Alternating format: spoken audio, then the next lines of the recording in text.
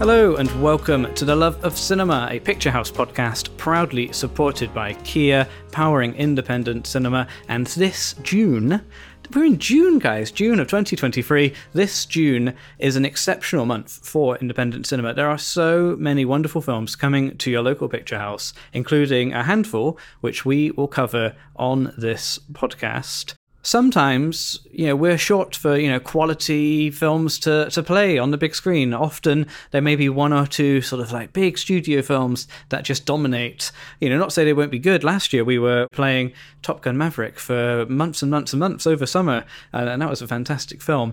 But that was kind of like the only thing we were playing. There were a couple of other films, of course, but it felt like that one really dominated. Whereas this summer is absolutely stacked. We've got some really highly anticipated films coming out over the summer. That does kick off in June, I would say. We've got things later in the month like Asteroid City from director Wes Anderson, and at the very, very end of June we've got the brand new Indiana Jones film, Indiana Jones and the Dial of Destiny. So those are coming up, but what we wanted to do on this podcast was shine a light on some of the smaller, more independently spirited films which are coming to your local Picturehouse before the behemoths. And I'm really pleased to be joined on this episode of the show, on this podcast, by two guest film critics. For returning listeners to the show, you will know that on every episode we welcome two new voices onto the podcast to review a handful of films with us. I quite like doing this. It gets a different perspective on every film we play, and every podcast sounds a little bit different because we always have a different dynamic between our guest critics.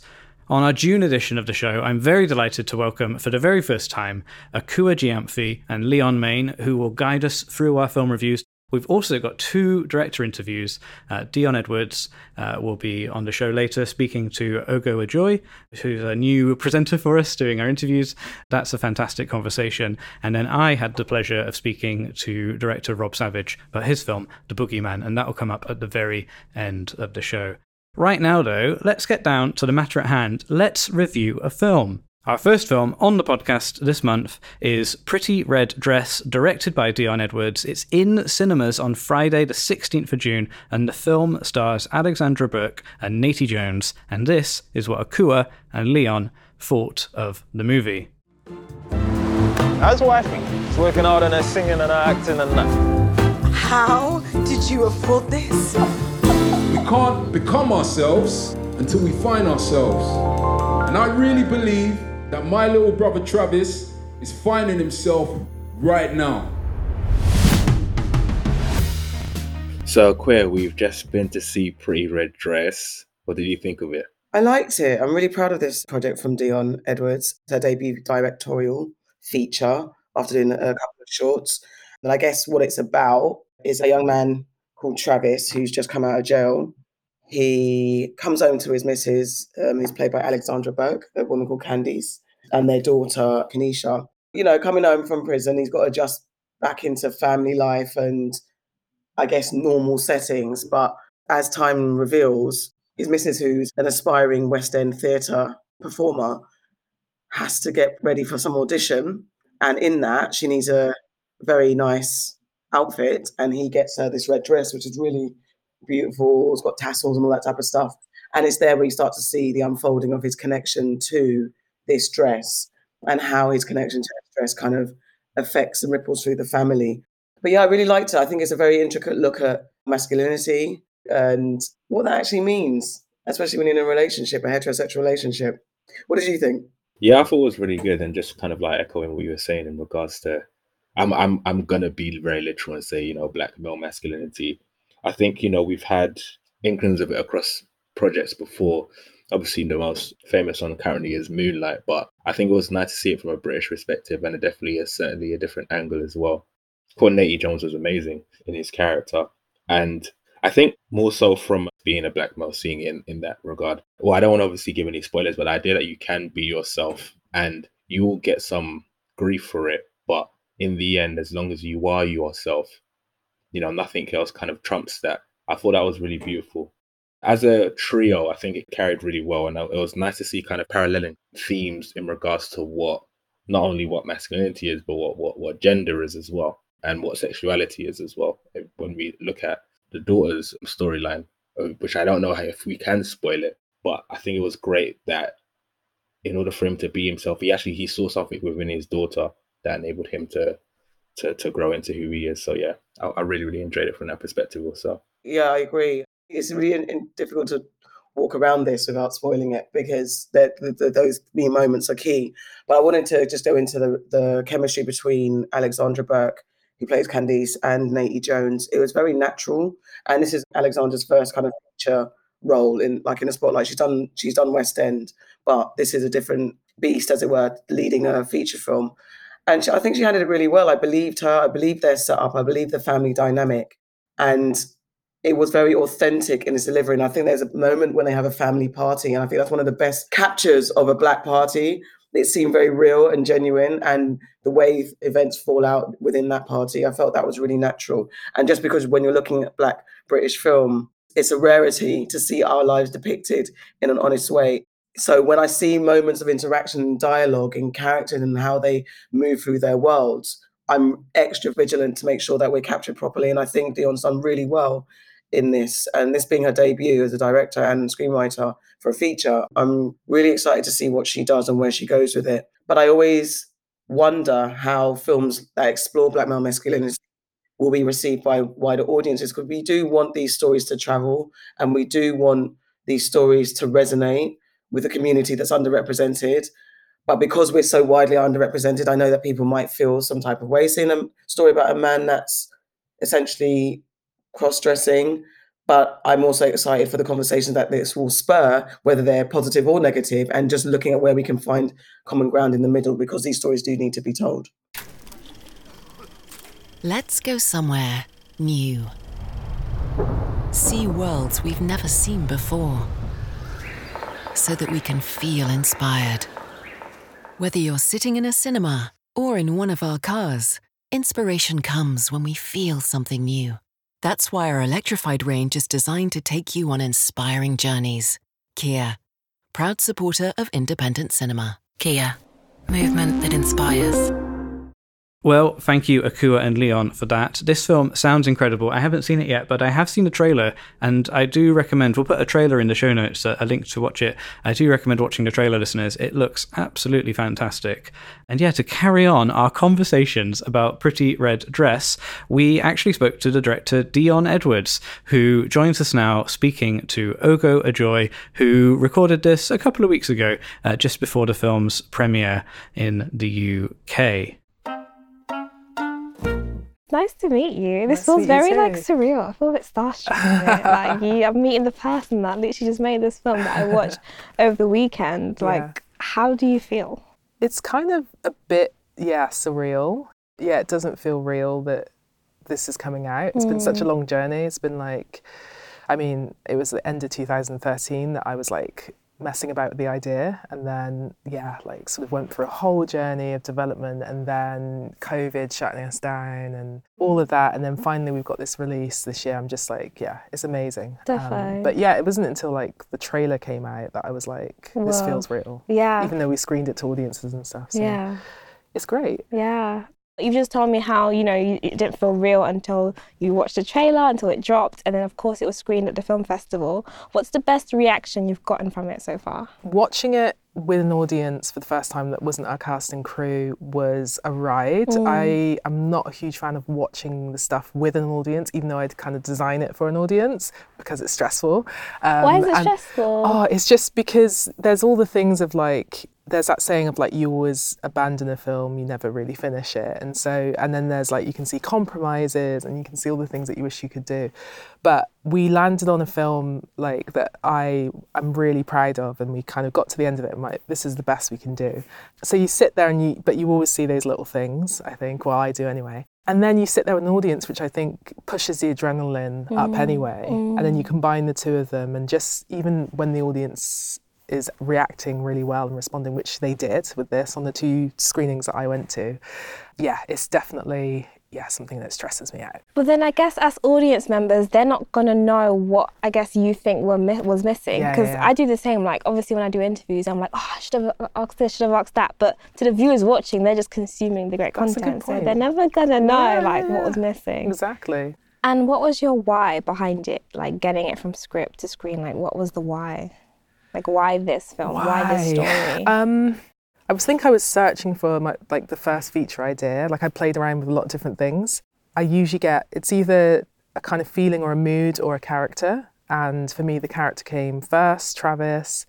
And I just enjoyed like exploring things with him and unpacking stuff for him. And I just thought it'd be really interesting if you had this character that, you know, almost feels archetypal. You kind of start out with a black man coming out of prison, right? And you kind of think it's going to be, you know, your standard kind of British hood film. They're not really standard to me. I actually really enjoy them. You know, I think I enjoy the series Top Boy. I was involved in it as well in the 3rd season of it. And Bullet Boy and, you know, Ill Manners and all those kind of early 2000s like British gang films and stuff, and those have been the kind of primary black British films, and I just enjoyed like taking this character that I'd kind of thought up and delved into my imagination with, but then also looked at the form of some of these films and played around a little bit. And yeah, that's how it happened. I was just thinking about those and thinking about how the character and his family would fit in within that genre, and then I kind of pulled from other films that I love as well.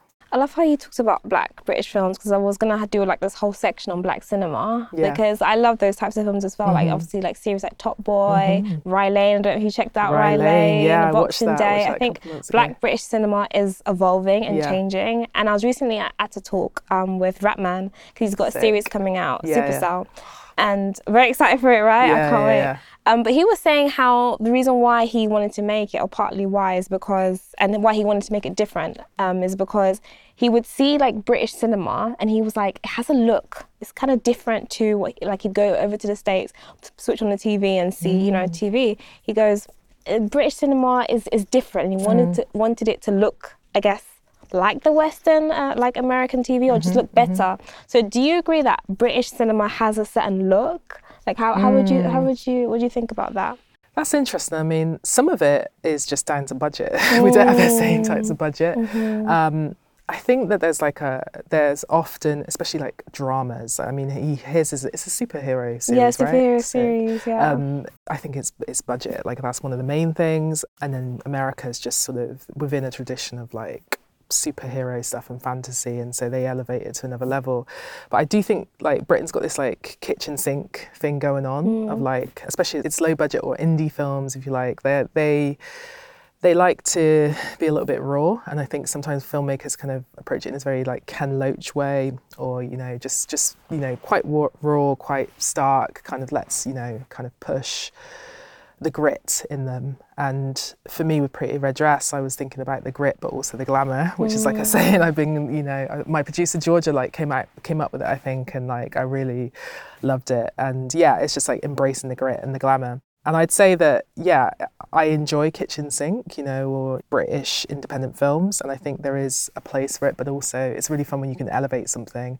And I think that's probably what Rapman was touching on, that, you know, cinema's like a canvas, right? It's a screen. You can kind of do what you want, and sometimes people want to come in and see themselves on screen, but there's a lot of different ways you can do that, and you can kind of view it like you're a painter, and you can use color, you can use sound, you can use movement, like rhythm and cutting to, you know, really immerse people. And I think, yeah, that's probably what he was touching on. And I agree as well. That's those are the kind of films that I love. Like I love Do the Right Thing, for example. You know, Spike Lee, like that's taking something that is just kind of an ordinary neighborhood. Well, it's not ordinary, you know, a big thing happens, but like it's a neighborhood story. It's set in the streets, but it's just like wonderfully like elevated. Yeah.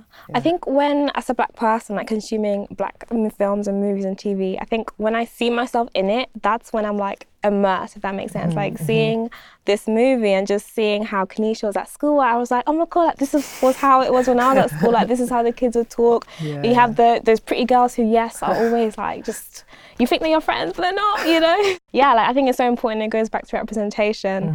And Natey Jones, he killed it as Travis. Yes, how did you find him, and what was it like working with him, and was it collaborative, you know, your relationship on set?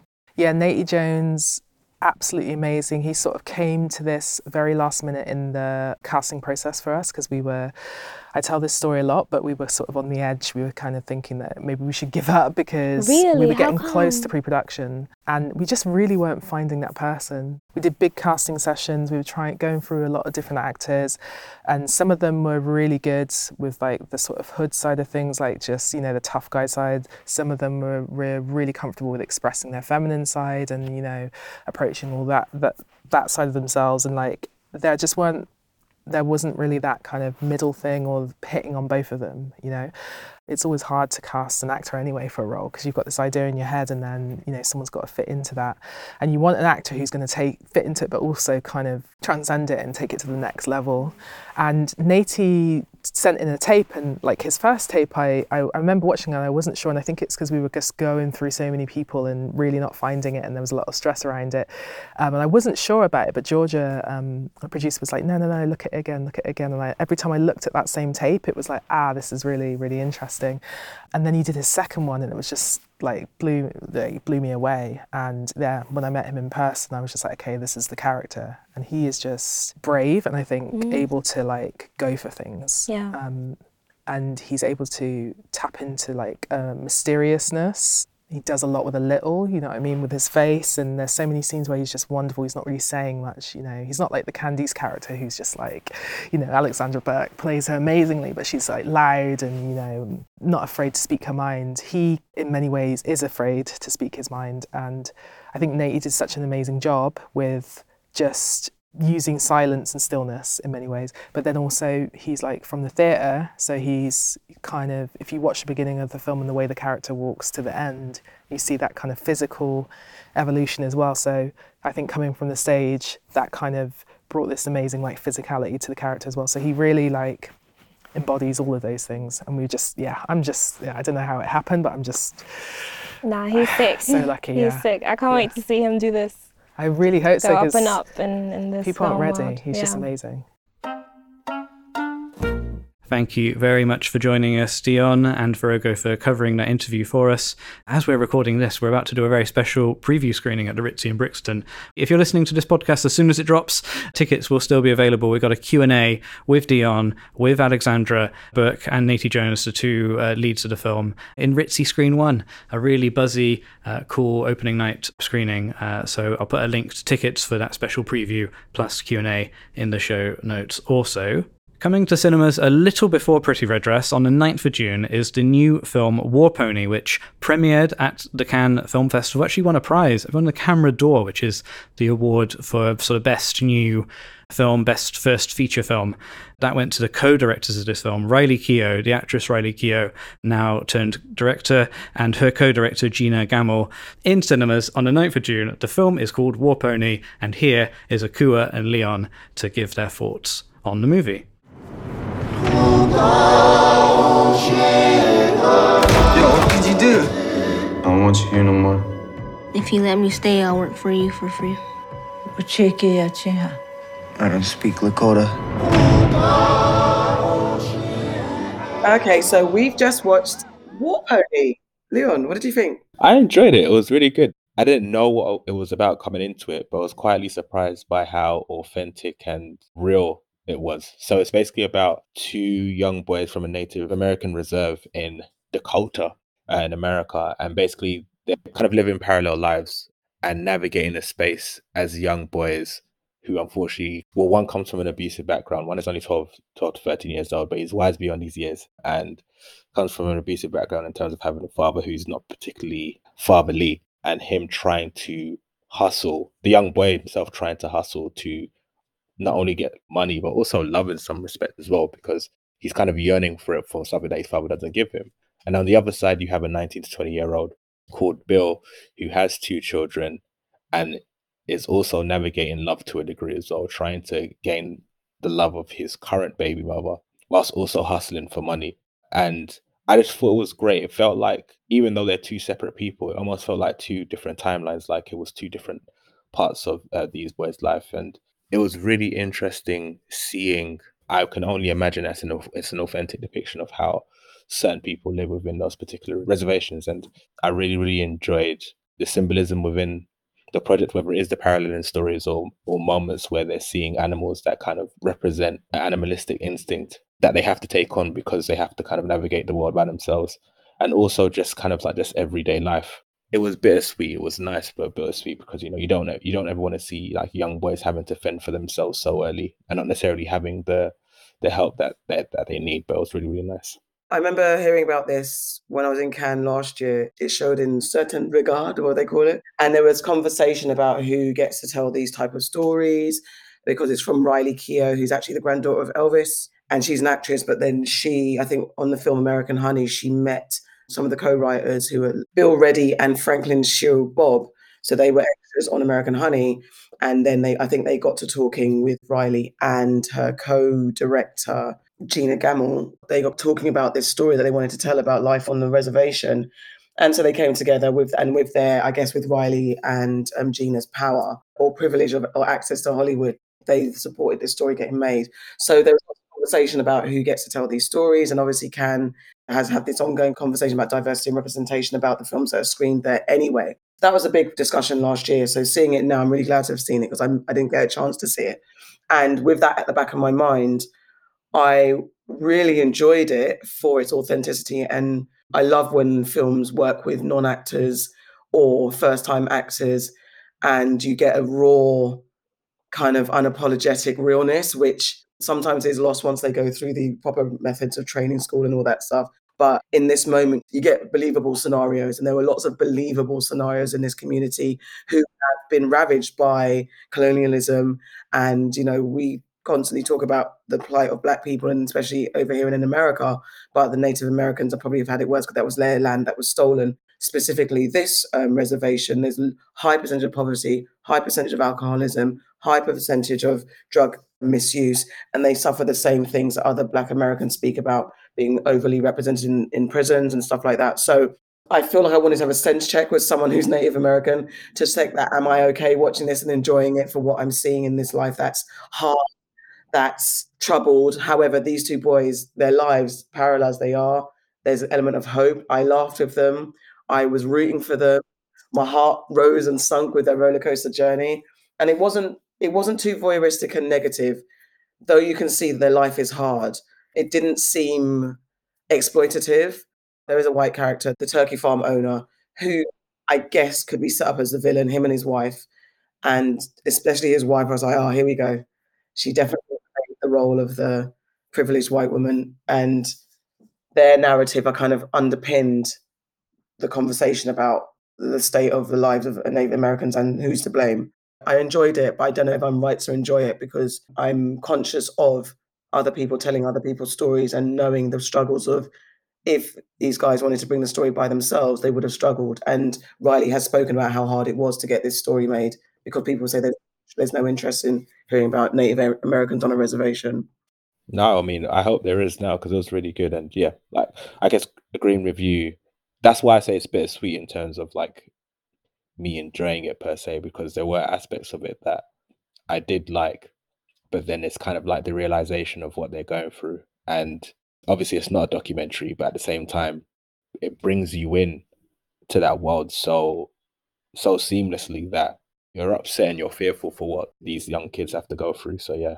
I just wanted to quickly say that it's just mad how Black culture permeates everything. So hip hop is their backdrop, their soundtrack, along with their tradition and culture that's there. But even because over in the UK, we don't have like a strong Native American community that is easily identifiable. So even the way they spoke and came across, I was confusing them with Mexican, Latin American, and the way they speak. And I'm like, but there's so much I don't know, which is why this film is important, because like me as a Black person, I'm ignorant to so many other things. I would probably make the mistake and misheritage them based on what I assume I know about what we see of the Latin American community and Mexican community. In conclusion, we want more. We need more. War Pony is an absolutely stunning piece of cinema. I thought that was really interesting, actually, what Akua was saying about the representation of the characters in the film. It's something that you do have to see on a big screen. It looks really beautiful, and the performances from these new up-and-coming actors are really incredible. So do check that one out at your local Picturehouse from the 9th of June. Our third and final review this month will be Stephen Williams' brand new film Chevalier, starring Kelvin Harris Jr. This film is also in cinemas on the 9th of June. Now, Akua and Leon sadly couldn't get to a screening of this one, but Ogo Ajoy, who you heard earlier in the episode talking to director Dion Edwards, has seen the film, and she spoke to our producer Kobe Omanaka about Chevalier. So now over to Ogo and Kobe for this final review of the episode. Welcome to Paris, Joseph. Monsieur, I fear this will not be a kind place to such a boy. The boy has talent, but one in particular that is exceptional. Very well.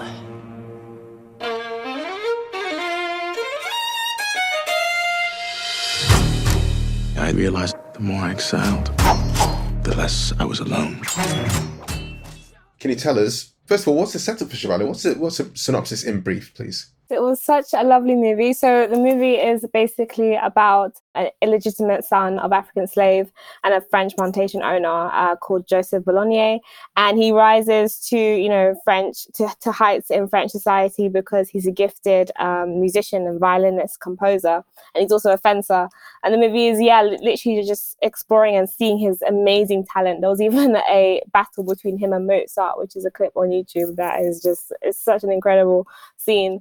And it's just showing his, musical talent and how that rewards him with wealth in a society where Black people aren't given much and obviously, are seen as lesser than. Joseph has achieved status and power, essentially, because of his gifts and talents. But then the movie is about him obviously getting involved with in a love affair, and that has consequences.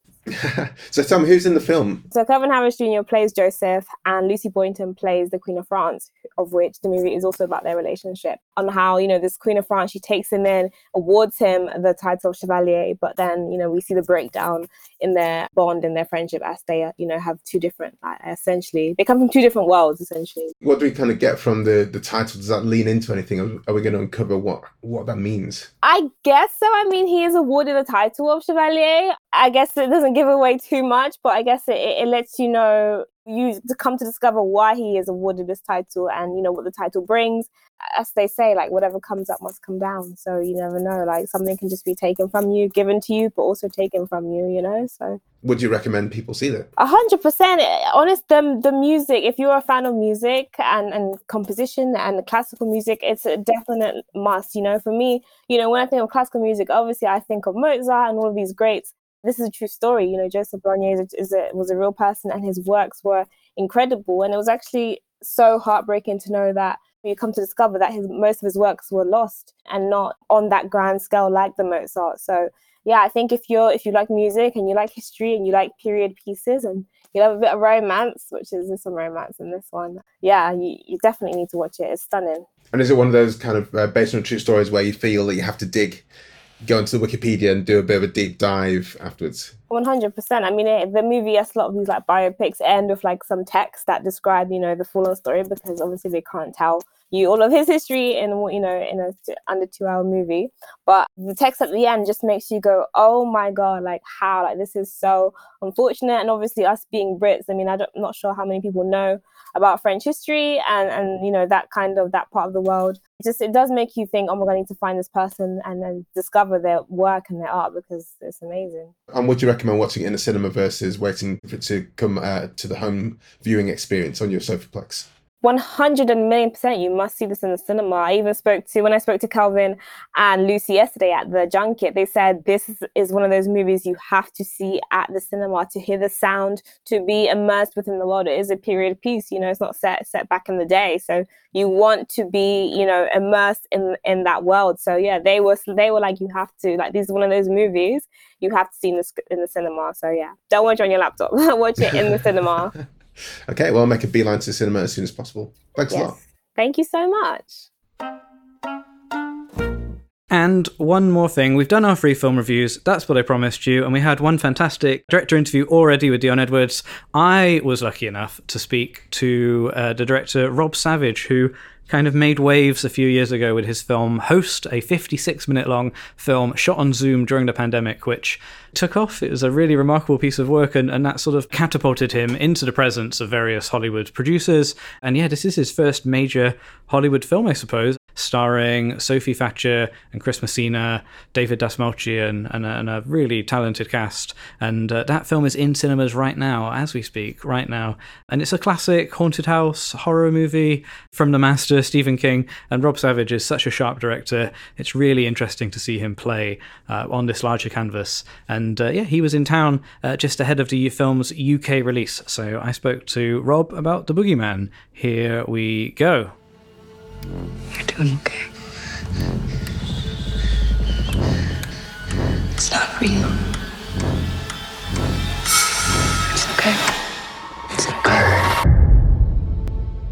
I mean, just walking in here, seeing all of the posters for The Boogeyman, this is big. It's very cool. Yeah, no, it is.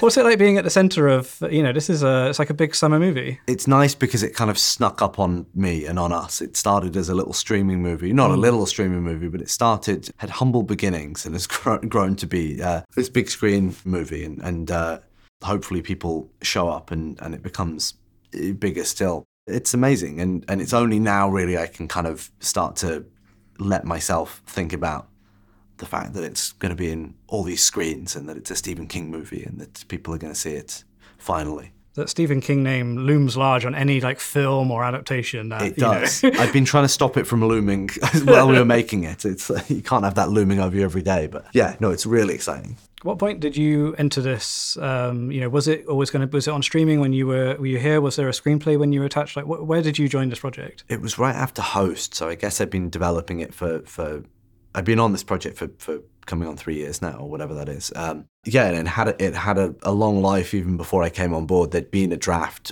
Beck & Woods had written a draft, and that was what I read when it got pitched to me.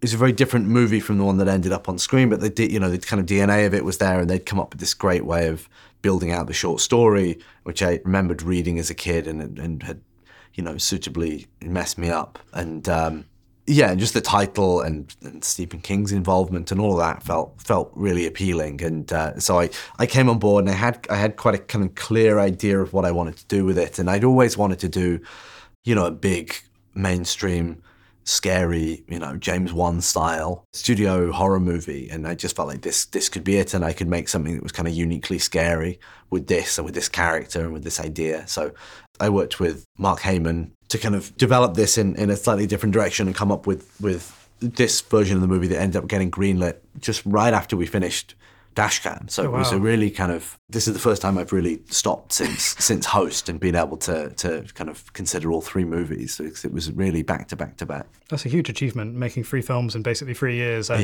each one growing in scale and profile and all that sort of business. I want to do a movie a year until I drop dead. That's my plan. Cool. I will watch them. Please do. Thank you. You've got a really wonderful cast in this film, and what I love is the story does centre in true Stephen King fashion. It's about the family at the heart of it all. Completely. And I think you got, with Chris Messina, you get to see a side of him we don't often get to see. Yeah. Sophie Thatcher's wonderful as well. How did you build out your cast? That was the original pitch, is that this movie, it was going to be ordinary people meets poltergeist. So it's going to be fun. It's going to be scary. It's going to be it's not an A24 movie. It's going to be something that's fun and accessible. But in the scenes where we're dealing with grief, and we're obviously dealing with a family who are in a state of trauma, and I wanted that to feel not like the horror movie version of those scenes, but the prestige drama version of those scenes. And the first way that you do that is by getting a great cast who can really dig their teeth in. And Chris is an actor I've wanted to work with for the longest time. I think he just makes everything he's in so much better, and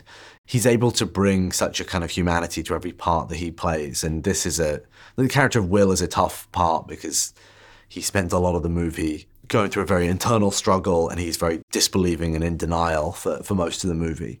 And yet you understand him and you empathize with him.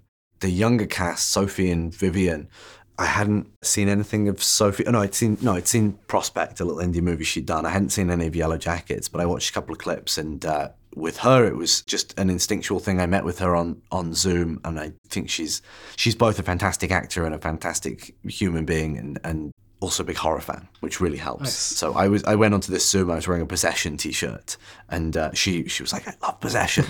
So we spent most of the Zoom talking about really weird niche horror movies that we like, and that was essential because she's doing an incredible performance, but she's also doing a lot of horror stuff, a lot of nuts and bolts horror stuff that she needed to like imbue with life and with emotion, and she totally understands how those movies are put together, and she understands the mechanics of horror. So that was really fun. We were both on set every single day. She's in almost every single shot of the movie. Wow, and yeah. It felt like we were building this movie together. Vivian's part, she plays the youngest kid, Sawyer, was originally a boy character, and we were just auditioning lots of kids at that age, like 7, 8, 9. And all the boys were just so annoying. They were just really irritating. I had a feeling that if we opened it up and we started auditioning girls, we'd find the right person. And we opened up the brief, and Vivian was one of the first girls that auditioned, and she's so funny and wise beyond her years. And, you know, she's been working since she was like 5 or 6. She was in Bird Box. And, wow, okay. And then she was, I didn't know this at the time, but she obviously played young Princess Leia in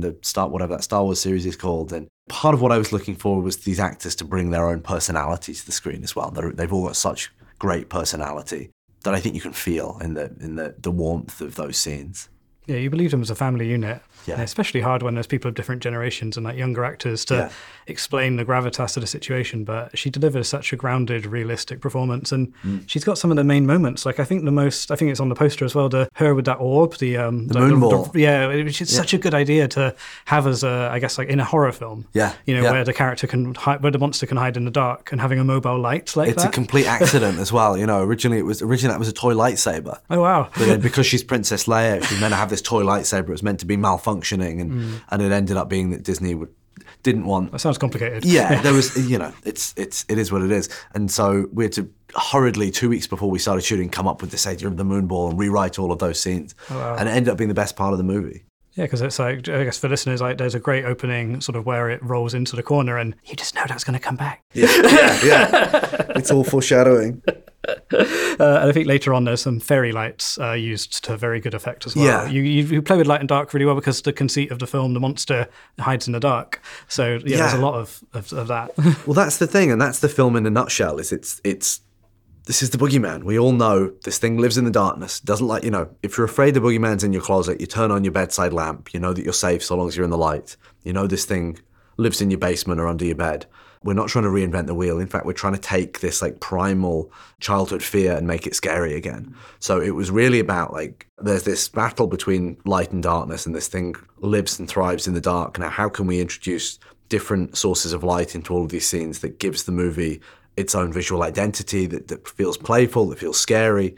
And so rather than having characters with, malfunctioning flashlights and shake it a couple of times. Like all this stuff, it's like, let's use a moonball, let's use some Christmas lights, let's use the video game, and finding ways to kind of dramatize that in different ways. What's it like designing a creature for the big screen? Because it's quite distinctive. Yeah. Here it's really creepy. Thank you. I'm glad.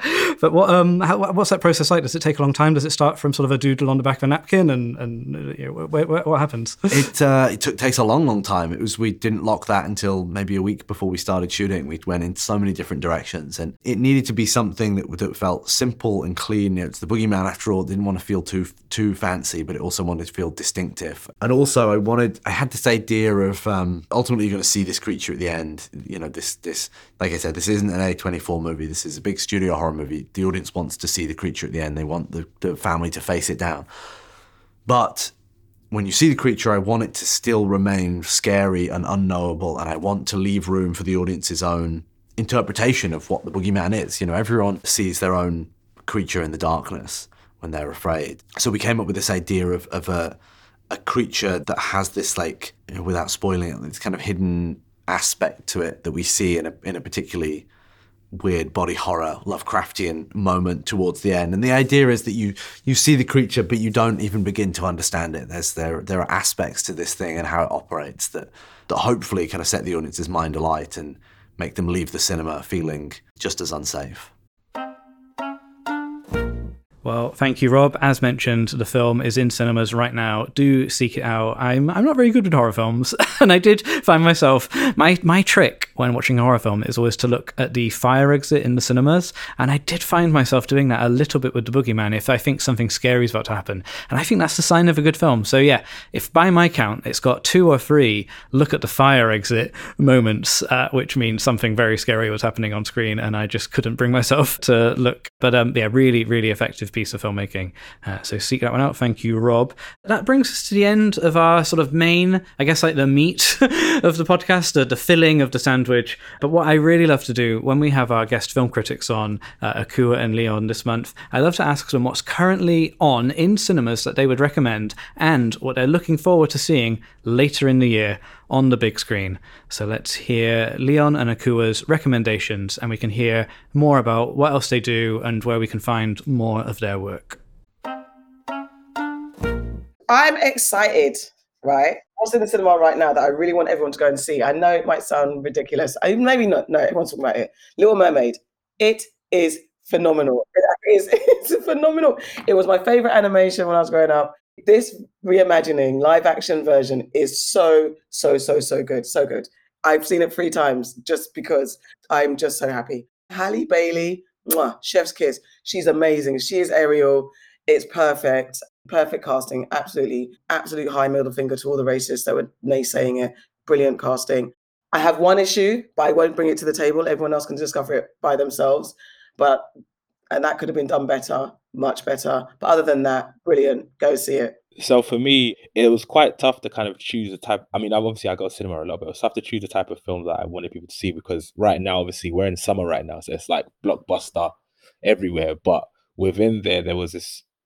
I mean, I guess you could class it as a blockbuster because this filmmaker's doing so well at the moment. But the film that I really, really like is Beau is Afraid, which I would love to know how this is described in a sentence to people who need to watch it. But it's essentially about a guy who's weighed down by anxiety and guilt and mother issues who has to leave his apartment to visit his mum. But he gets into a car accident, so he misses the flight to her house. And then we kind of go on this weird roller coaster of like his dreams and his nightmares manifesting in this crazy world. It's really, really hard to describe. It's like watching, if anybody's seen Fantasia, it's like watching Fantasia or Who Framed Roger Rabbit or watching a really weird episode of BoJack Horseman. It's just extremely weird. The filmmaker Ari Aster, he done Midsummer and Hereditary, which are, quite groundbreaking horror films. And this is supposed to be like a horror comedy, and it is to a degree. Like it's so hard to describe the ride that it takes you on. It's kind of like seeing a counseling session being manifested all over the place. It's got a linear narrative to a degree, but you're taken to different worlds. And I think it's quite divisive for quite a few audiences, but you'll love it at the same time. Or you hate it at the same time. I don't know. Just watch it. And so a film I'm actually looking forward to very quickly is They Clone Tyrone. It stars John Boyega, Tiana Paris, Kiefer Sutherland, Jamie Foxx, and it's supposed to be like a sci-fi government conspiracy theory. I'm assuming they find some cloning going on. I don't know what to expect. I just want to see what it is. I'm very, very, very excited. It's directed by Joel Taylor, who wrote on Creed 2. It's his featured directorial debut. Yeah, I'm excited. Nice. I'm looking forward to The Creator. I only saw the trailer last week, and from what I understand, it's set in a post-apocalyptic world where there is kind of a fight between humans and AI, so possibly not as far into the future as it is right now, which is why I'm so interested. And there is a officer played by John David Washington who has the task of finding the creator of this AI and taking them out. But from what I see in the trailer, they form some form of relationship, so it will be quite hard for him to do so. And yeah, as somebody who is on the fence about AI, I think it's something that I'd really need to see and enjoy and see if I will accept it. I don't think I will, especially as a writer. I don't think I will, but we'll see. Okay, same. So I'm a writer, producer, and I also work in a drama commissioning team at BBC. I also run a network for above the line Black talent called Insight. I started off in a web series space about 10 years ago and have continued to create digital and television content and have a production company where we create shows and distribute them to different territories worldwide. I'm also on a writing team at Roughcut and currently have a project with Papa Seydu attached, but where you can find me and find my work anyway. So leonmain.com is like the where you go to find out a little bit more about what I do and what I'm up to. Maine is spelled Mayne, so Leon Mayne.com, and my social media is The Main Event. Maine spelled like my surname, Mayne. That's on Instagram, and on Twitter is LMWrites.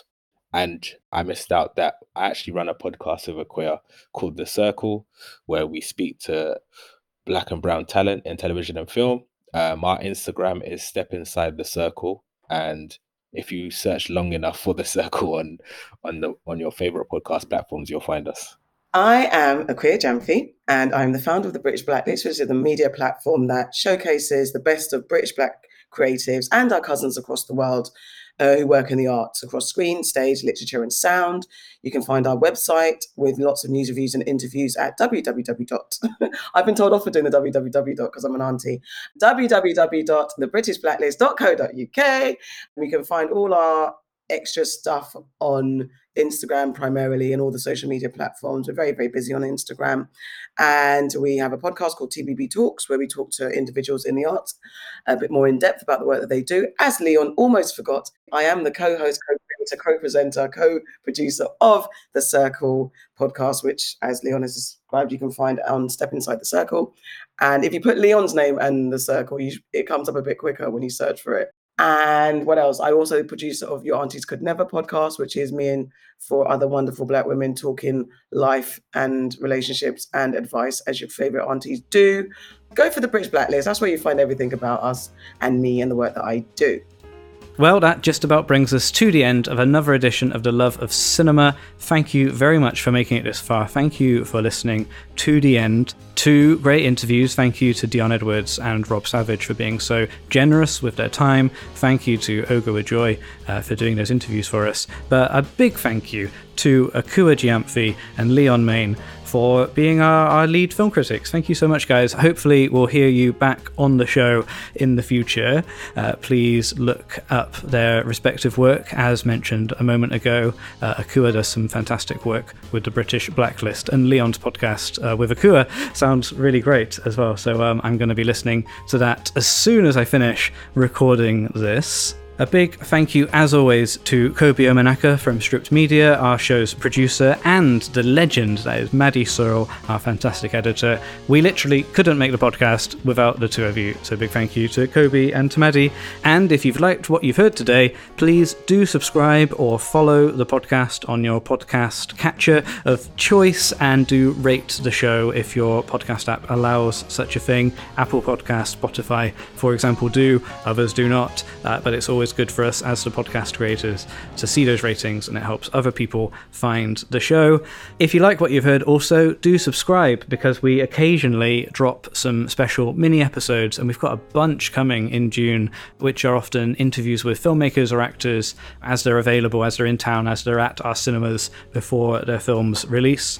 So we've got some bonus episodes coming, and you'll be the first to hear those if you subscribe. And our next monthly review episode will be July, which is a big one. We are very much in blockbuster season there, and there's some amazing films coming up, including Barbie, which I am personally very, very excited for. I've been Sam Clements. Thank you for making it to the end. It's so nice to talk to you every month, and look forward to seeing you soon. Have a great time at the cinema. I hope whatever you watch is wonderful. I hope you enjoy it, and let us know what you think. You can tweet us or Instagram us at Picturehouse. It's always nice to hear your reviews.